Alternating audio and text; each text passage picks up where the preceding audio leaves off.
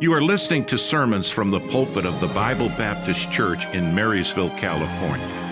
We hope you will be blessed as you listen to another practical message. Revelations chapter 14, continuing our Bible study here. And we are going to just keep working through. I thought we were going to get to the end of the chapter, but I think we finished last week with verse number 5. I think tonight we might finish with verse number 7. And so we'll see how it goes. I wasn't really planning on going so detailed through each of the chapters, but some of it you just have to if you're going to grab it. And so anyway, Revelations chapter 14, and look with me at verse number 6. Revelation 14:6, and I saw another angel fly in the midst of heaven, having the everlasting gospel to preach unto them that dwell on the earth, and to every nation and kindred and tongue and people, saying with a loud voice, Fear God, and give glory to him, for the hour of his judgment is come, and worship him that made heaven and earth and sea and the fountains of water. So last week, part 1 of chapter 14, we looked at the first 5 verses of Revelation, and we looked here at the singers that were in heaven. We looked at the Savior with the singers. We looked with the sight of the singers, the sum of the singers, 144,000 there. The sound for the singers, the strings, the songs, and then the sanctification. And tonight we are going to shift gears, and when we look into this chapter, we find that there were 6 different angels that are referenced in this passage of Scripture. So look with me again at verse 6. And I saw another angel fly in the midst of heaven, having the everlasting gospel to preach unto them that dwell on the earth, and to every nation and kindred and tongue and people. And so tonight we have Revelation 14, part 2, still dealing with the 144,000. And so let's pray together. Father, we thank you for your word. Thank you that, Lord, you have so much truth for us. Not only did you preserve the truth, Lord, you have kept it, preserved it for all of us. And we thank you for that. And now as we hold truth in our hands, I pray that you'd help us not to just hold the truth, help us to live the truth, help us to know the truth. And so just guide us, guide our minds, our thoughts. And so help us tonight as we open your word. I pray that you'd just guide us for Christ's sake. Amen. All right, so we're gonna look at these 3 parts tonight out of this passage of Scripture, and we're gonna look first of all at verse number 6, and we're gonna see the messenger.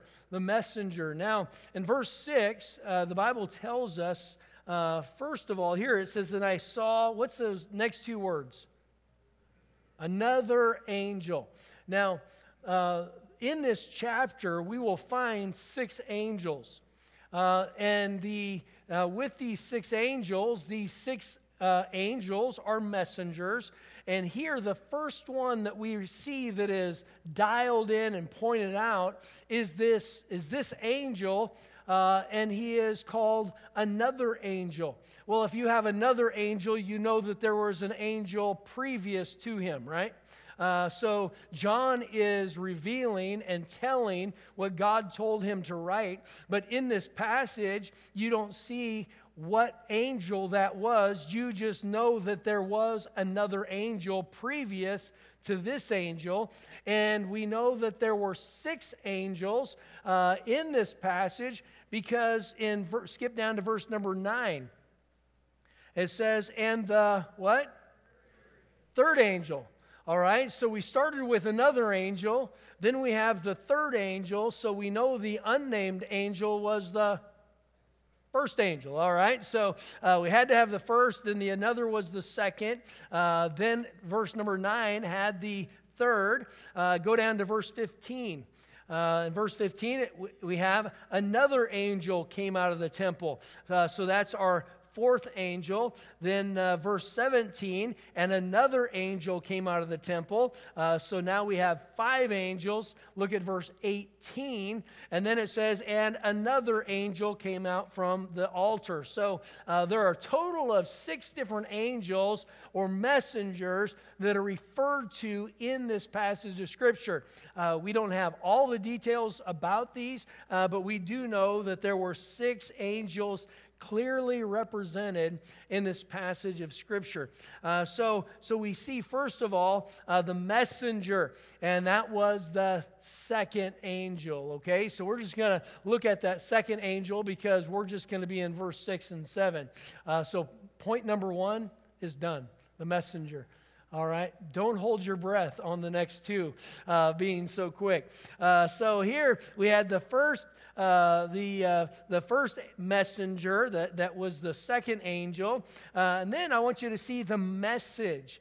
Look at verse number 6. The message. The message was the everlasting gospel.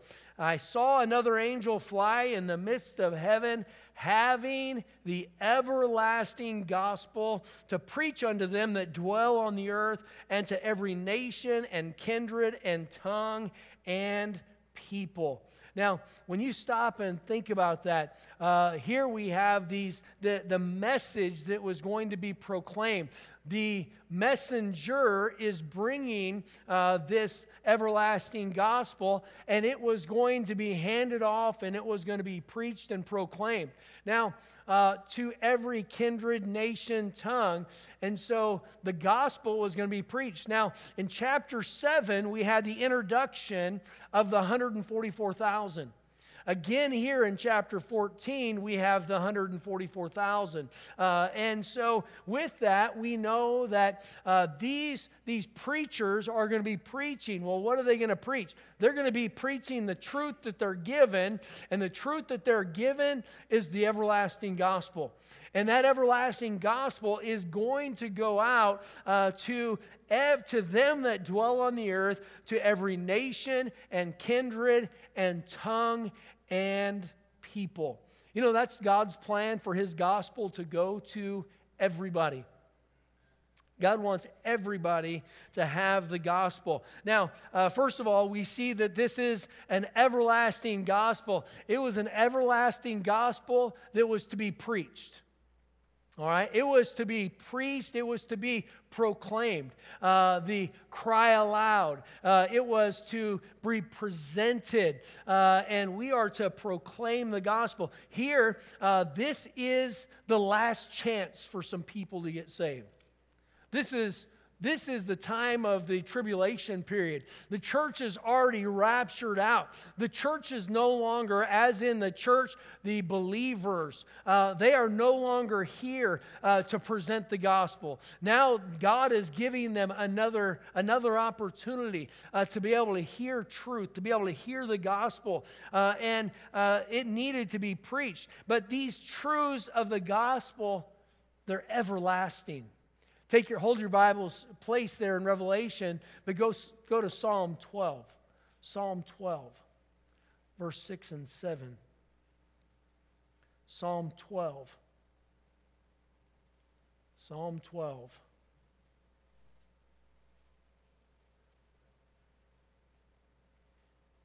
Psalms 12, verse 6 and 7. The Bible says, the words of the Lord are pure words, as silver tried in a furnace of earth, purified 7 times. Thou shalt keep them, O Lord. Thou shalt preserve them from this generation. What's that last word? Forever. Forever. And God's word, His gospel, it's everlasting. It's an everlasting gospel. The gospel is not just a temporary thing. The gospel is everlasting. And so the gospel, the good news, is what gospel means. The gospel is the good news to a people without God. It's good news. Why should we be afraid to tell somebody some good news? But just think about it. Why we have inhibitions about telling people the gospel. We shouldn't have inhibitions about telling people the good news of the gospel. Why? It is good news. It is good news for a people without God. It's good news for a people without help. It's a good news for a people without hope. And we need to communicate that. Here in these last days, in this tribulation period, God is still, He is still pushing and driving to get the gospel out, to teach people the gospel. Why? Because we have a God who is a loving God. It's not that God is a God of judgment. God is a God of love. And that same God who loves so much, He loves the people. He is also going to hate the sin that is going to hurt those people. He is going to hate that which is going to injure them. And we see the sin, and it's rampant in the world that we live in. But God is a loving God. And the good news of the gospel, it is good news. This world was in judgment, and this judgment was being proclaimed, and these people were a people that were already condemned. And what did God do? God is sending the good news of the gospel to them. He has preserved the gospel. Now He's presenting the gospel to them because He wants them to have that good news. And so take your Bibles, go to 1 Corinthians chapter 15. 1 Corinthians 15. And we'll see what the gospel is. Not just what somebody said the gospel is, but what does God say the gospel is. 1 Corinthians chapter 15. He tells us what that gospel is. All right, the Apostle Paul writing to this baby church in Corinth. All right, we know that this church, it was a baby church. It was a carnal church. They had all kinds of problems going on in the church. And so Paul was continually correcting them, trying to get things right. And so in chapter 15, verse 1, he said, "Moreover, brethren, I declare unto you the gospel, which I have preached unto you, which also ye have received, and wherein ye stand, by which also ye are saved." You and I are saved by the gospel. It is the gospel that brings salvation. He says, "By which also ye are saved, if ye keep in memory what I preached unto you, unless ye have believed in vain. For I delivered unto you first of all that which I also received, how that Christ died for our sins according to the Scriptures, and that He was buried, and that He rose again the third day according to the gospel." There is no replacement for the gospel. None. There's no replacement. There is nothing better that we could communicate to a lost and dying world than the gospel. We can help fill somebody's belly, but it's not going to help them like the gospel is going to help them. And we can put clothes on somebody's back, but that's not going to help them like the gospel is going to help them. And we can try to put marriages together with counseling, and we can try to deal with battered wives and abused children. And there are a lot of social issues that are very real issues, but the reality is there is nothing that will change a person's life like the gospel. It's the gospel. And we can't get sidetracked. It's too easy to be able to get sidetracked on social issues without dealing with the root spiritual issue. And if you don't deal with the spiritual issue, we can put food in somebody's belly and clothes on somebody's back and a roof over their head, and they can still die and go to a devil's hell. And what good did we do them?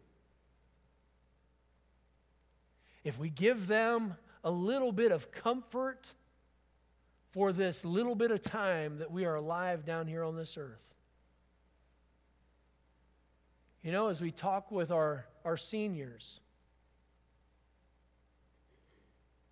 their communication about life is not, "Man, I've had such a long life." You know what it is? "Man, where did that time go?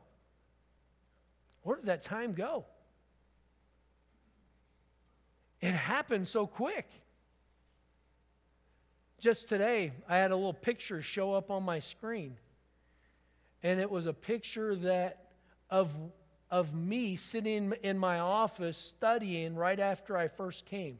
Well, my office didn't look like my office. It was less than half the size. And there was wood paneling everywhere. And I looked at that picture and I said, who is that skinny guy? Who is that guy that has hair on his head that's not gray? And it was like, my goodness, what happened? I grabbed that picture, I sent it to Deb, and I said, do you remember him? And it was like, oh my goodness, what has happened in the last 12 years? And I look back and it's like, man, it's just so quick. What happened in that period of time? But the reality is, we only have a short life. What is your life, the Bible says? It is even a vapor that appeareth for a little time and then vanisheth away. And we have to make sure that we don't get sidetracked on all these other things, that we forget to communicate the most important thing. And that's the gospel. There's no replacement for the gospel. There is no restructuring the gospel to make it sound as if the church's mission is something other than the gospel. Because it isn't. You know, as a church, we don't have a right to design what our church is supposed to be. Christ is the head of the church. And He has given us His word to delineate what that church, what His church is supposed to look like, and what we are supposed to do, and how we are supposed to operate. It's in His book, and we're supposed to be following that. And so there is no restructuring the gospel. A world that wants to deviate from truth speaks about my truth. There is no such thing as my truth. There is no such thing as your truth. There is truth. And anything that's not truth is error. You know, we have no problem with that when it comes to math. Why is it that we have a problem with anything else? If I was in the classroom and I told the kids 2 + 2 is 5, they could all tell me, no, it's 4. Oh, you guys are all so dogmatic. You think you're the only one with the right answer. But the reality is, truth is truth. Truth is not inclusive, truth is exclusive. Truth excludes anything that is not right. And that's where we have our problem, is we don't want somebody making that definition of what is true and what is error, because we might not agree with where that's at. But it doesn't mean that no matter what we think or what we believe, it does not change truth. Truth is truth no matter who says it. 2 + 2 is 4. No matter what other number you throw out, it is wrong. It's not, well, this is my truth. No, the answer is 4. And when it comes to the gospel, there's one way. Jesus said, I am the way, the truth, and the life. No man cometh unto the Father but by me. There's only one way to heaven. There's not a Buddhist way to heaven. There isn't a Methodist way to heaven. There isn't a Catholic way to heaven. There isn't a Baptist way to heaven. There is only one way to heaven, and the true way to heaven is by grace through faith in the Lord Jesus Christ. And that is truth. Why? Because that's what the Lord has told us in His Word. It doesn't matter who likes it. It doesn't matter who dislikes it. It doesn't matter who agrees or who disagrees. It has nothing to do with dogmatism. It has nothing to do with somebody choosing their own way. It is just, that's how it is. Why? Because that's what God said. That's truth. So we have to realize that this gospel that is to be preached, it needs to be preached in truth. Jesus saith unto them, John 14:6, I am the way, the truth, and the life. No man cometh unto the Father but by me. It is only through faith in Jesus Christ. John 8:32, the Bible says, and ye shall know the truth, and the truth shall make you free. You know, before salvation, we are dead in trespasses and sins. We are in the chains of darkness. We are in the chains of sin. You know what salvation does? It breaks those chains. It breaks those chains. Romans 6:23, for the wages of sin is death, but the gift of God is eternal life through Jesus Christ our Lord. So the loving truth is that God loves you. That's the loving truth. And the loving truth is, the real truth is, God loves this world. For God so loved the world that he gave his only begotten Son, that whosoever believeth in him should not perish, but have everlasting life. You see, God has truth, and he is holding it out to us, but we have to accept it. And God, even in the tribulation period, is going to be showing the gospel to this world. The truth is that God loves you. The truth is that God loves those people who reject him. God loves the people that reject him. You think about it. You know, it's hard for me to love people that don't like me. Somebody doesn't like me, I don't like you either. I remember I've heard before, you know, it was always said that, you know, girls had cooties, and, you know, girls never had cooties when I was a kid. And I remember writing notes to girls. I like you. Do you like me? Yes, no. Next to no. If you don't like me, I didn't like you either. I remember writing notes like that. And, you know, the reality is we want to be liked. We don't want to be rejected. But what do we have? We have a God who loves the people even who reject him. Jesus on the cross, he said, Father, forgive them. They know not what they do. Even as the people who nailed his hands to the cross and his feet to the cross and took that whip, that cat o' nine tails across his back and drove that crown of thorns into his brow. All of that was going on. And the Lord was loving those people who rejected him. We have a God who not only who loves, we have a God who is love. And because of his love, we have this thing called the gospel. It's good news. It's good news. We who owe a debt that we cannot pay, we can put our faith in a Savior who paid a debt he did not owe. He paid my sin debt, so I wouldn't have to. That's good news. And that's, you know why we have trouble sharing the good news of the gospel? Is because we forgot how good it is. It's good news. It is good news. And such good news should be shared. And so this good news, John 15:13, greater love hath no man than this, that a man laid down his life for his friends. And that's the love that Christ had for us. John 3:18, he that believeth on him is not condemned, but he that believeth not is condemned already, because he hath not believed in the name of the only begotten Son of God. You see, it is anybody who is going to go to heaven is because they have believed. They have put their faith and trust in what Jesus Christ has done. He died on the cross. He was buried. He rose again that third day. Why? To pay my sin debt. And by trusting his sacrifice for my sin, I can have forgiveness. What a wonderful blessing.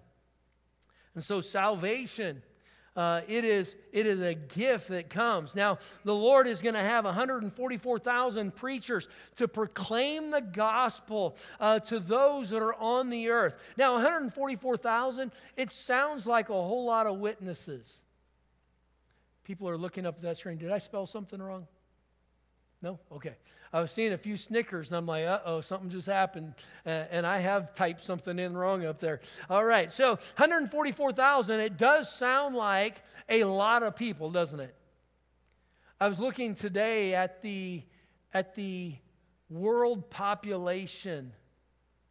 It is a real-time world population, and they keep that track, and they, every day, 279,000 people die, and 113,000 people are born.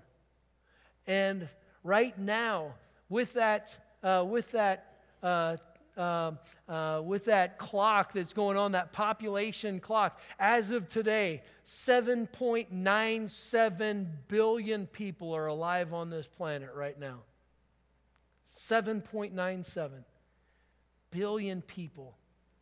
You divide that by 144,000, that's one preacher, one voice for every 55,347 people. That is, if the Lord would come back today. If He tarries His coming, that number just keeps getting bigger. And with that population growth, we see that the necessity. We think that we can't make much of a difference. Well, our world is not 55,000 people big. As in, that's not how many people we are in contact in our world, in our personal life. In our world, there is a small sphere of people that we come in contact with. Those that are in a unit, and you've got 300 people in your unit. Do you know every one of them? Brother Dustin? No. You don't know 3 out of 300 people. And we think that these messengers are going to be preaching, and each one has 55,000 that would be attributed to them if everybody was going to hear the truth. You know what? Right now, God has planted us as the light of the world. Yeah. And every one of us have people to communicate to. Every one of us have those that we should shine unto, that we should be doing that individually, as a church, corporately, as churches around the world. What is supposed to happen? We are all to be a witness for the Lord, because the reality is that number of witnesses is going to be very small here real soon. When the Lord comes back, this world is going to lose a lot of salt and light. We've got to do it now. Urgency is here. God did not give us this information just so we can say, oh yeah, we studied Revelation. No, He's given us this truth so we can apply it to our life, so we can know what is going to happen. And it's so important for us to tell people now while the church is present on the earth. And the believers who know truth will communicate truth. So we see, first of all, the messenger, that second angel. We see the message, which was the everlasting gospel. Thirdly, I want you to see the message, which was worship. Look at verse number 7. Number 7 here. Revelation 14:7.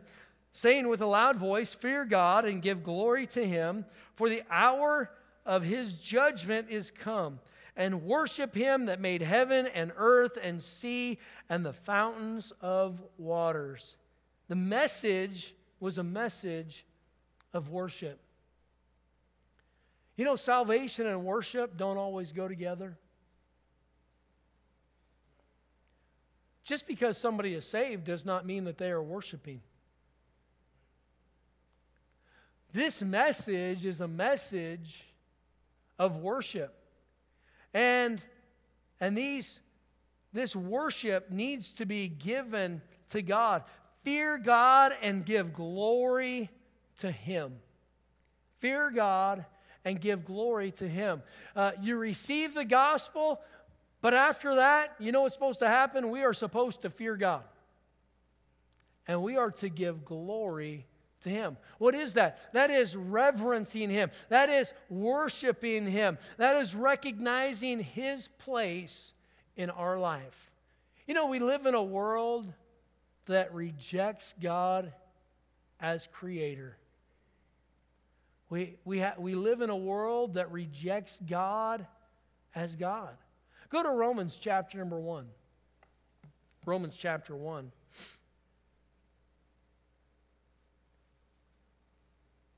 Romans chapter 1. In verse number 17, we know that the just shall live by faith. And let's pick up in verse 18. It says, "For the wrath of God is revealed from heaven against all," what? "Ungodliness and unrighteousness of men, who hold the truth in unrighteousness, because that which may be known of God," notice these words here, "is manifest." What are those next two words? "In them." In them. "For God hath showed it unto them.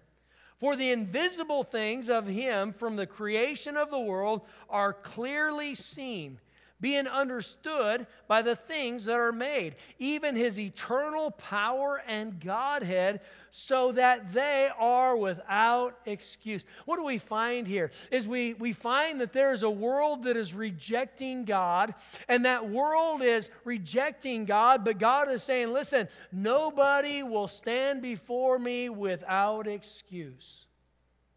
He said in verse number 19, it says, "Because that which may be known of God is manifest in them." The Bible tells us in chapter 2 of Romans that He wrote it on the tables of man's heart. Everybody knows that there's a God. It's in them. God put it in them. Now, that does not mean that they receive Him. It does not mean that they accept Him, but they know God has put it in man that there is a God. Not only did God put it in man that there is a God, God also put it in man that we have sinned against Him. You see, if we know that we are standing, that there is a Creator, and that's in us, that means that somebody greater than us made us, then I'm going to stand before Him. And if I'm going to stand before Him, He's probably not happy with all the things that I did. That's why you can go anywhere in the world and you'll find tribal people. No matter where you go, people will be offering sacrifices. Why? It might not be to the right God, but they are offering sacrifices because they know in their heart that they have sinned against somebody. And it's God. And the things about God are clearly seen, it says, by the things which are made. What's he talking about? Creation. Psalm 19, "The heavens declare the glory of God, and the firmament showeth His handiwork." And so God wrote it on the tables of our heart. God has revealed Himself to us in His creation. And not only that, God Himself had manifested Himself here on this earth through His Son. And you know what? Nobody has excuse. Now, some of us have had a whole lot more opportunities to put our faith in Christ. There are some who have heard the gospel message over and over and over again. Some heard it once, they trusted. Some heard it for many years and then trusted. Some heard the gospel and have never trusted the Lord Jesus Christ. But they're without excuse. Without excuse. You see, the message was a message of worship. Worship starts with God. Now, listen to me for a second here. Worship starts with God. Worship does not start with us. Worship starts with God. Worship is about God. Worship is not about how I feel. Do you know why a lot of the charismatic churches, they will draw a crowd, and the crowd is built on emotion. How it makes me feel. Worship is not about how we feel. It's about God. I'm not saying we shouldn't enjoy worship. I'm just saying it's not about us. It's never about us. When it becomes about us, we're going the wrong way. When we start finding ourselves, well, I don't like this, and I don't like this, and I don't like this, and I don't feel this way, we need to start, those are flags that should be going off to say, hey, whoa, where are you at spiritually? Because it's not about us. It's about God. Worship is about God. It's because of who God is, not because of who we are. Amen. Worship is about God. It's not about us. It's about who God is. It's about what God has done. It all starts with God. Salvation, it starts with God. It doesn't start with us drawing near to God. It is God who has already drawn near to us. It is God who has already worked the works of salvation. He has already had salvation's plan. He has already sent His Son. He has already paid redemption's price, and He has already communicated it, and now it's just up to us to receive it. It's not about us. It's all about God. Salvation is about God. It starts with God. It was God's plan. It was God's purpose. And it's about God having His people who are saved. God is the one who designed salvation's plan. God is the one who decided to pay salvation's price. And God is the one who draws people to salvation. You know, if somebody doesn't reject or somebody doesn't accept Christ, that's not my fault. It's theirs.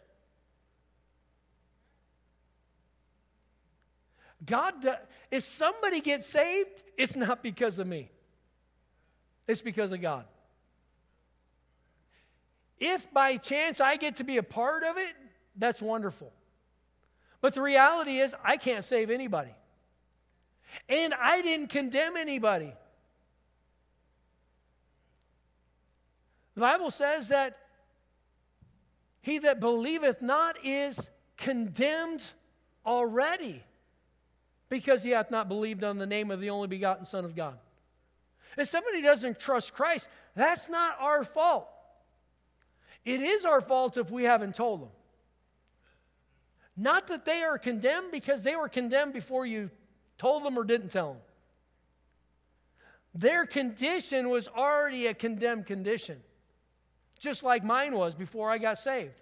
And any other person. Everybody was condemned until they put their faith in Christ and got that sin debt paid for. But it's all about God. The message of this, you have the message, and this message all results in worship. You know what? When salvation comes, the result should be worship. We should be worshiping the Lord. And if we're worshiping the Lord, our hearts will be drawn heavenward. Our focus will not be drawn inward. It won't be about us. It'll be about Him. You know, if our focus stays about Him, everything else sort of takes care of itself. It'll take care of itself. You know, if we can keep our focus, I remember when I was learning how to drive, my mom, she would take us out, or take me out, and I'd get to drive, and I'd start looking right over the top of the hood and trying to watch those two lines and watch the edge line and watch the middle line and and it felt like the car was so big that I was on both lines at the same time. Man, I had so much space, but I didn't realize that when I was first learning to drive, and I just felt like I had to watch both those lines so I could stay in front of it. And Mom kept telling me, keep your eyes up, and you look down the road, and what's up close will take care of itself. Your peripheral vision will take care of what is up close. But you have to keep your eyes up, looking down the road, so you can see what's going on. If there's an accident, if somebody's in the road, you have to look down the road. And if you're looking down the road, you'll be able to see what's right in front of you. But if you're looking right in front of you, you're not going to see what's going on down the road. And if you're looking right down in front of you, man, you're going to be driving all over the place. You pick up your eyes and you start looking down the road, all of a sudden things start to even out. And things aren't as choppy and bumpy.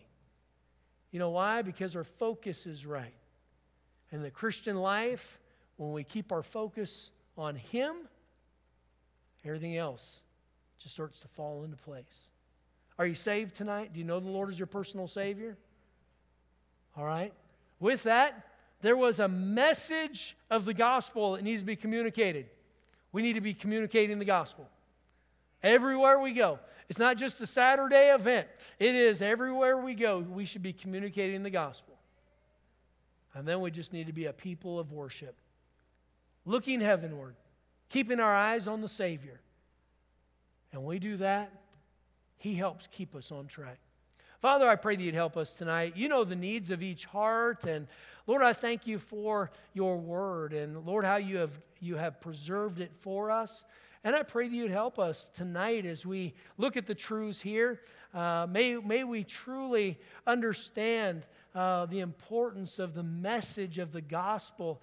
And Lord, I pray that You'd help us to share it. Lord, there's times coming. People are dying and going to a devil's hell. I pray that You'd help us to be aware of that. And then, Lord, I pray that You'd help us when it comes to this area of worship. May our hearts be drawn to You.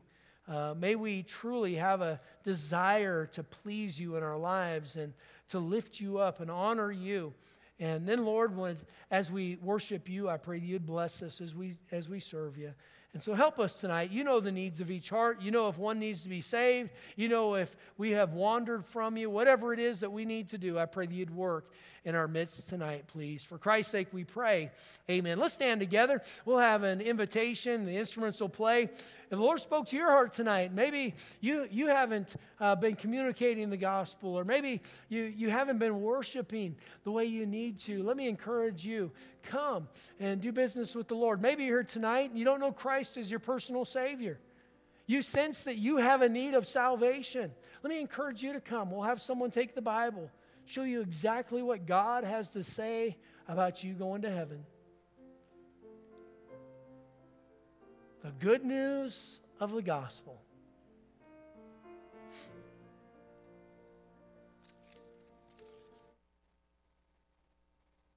To hear more, visit our website at bbc4me.org.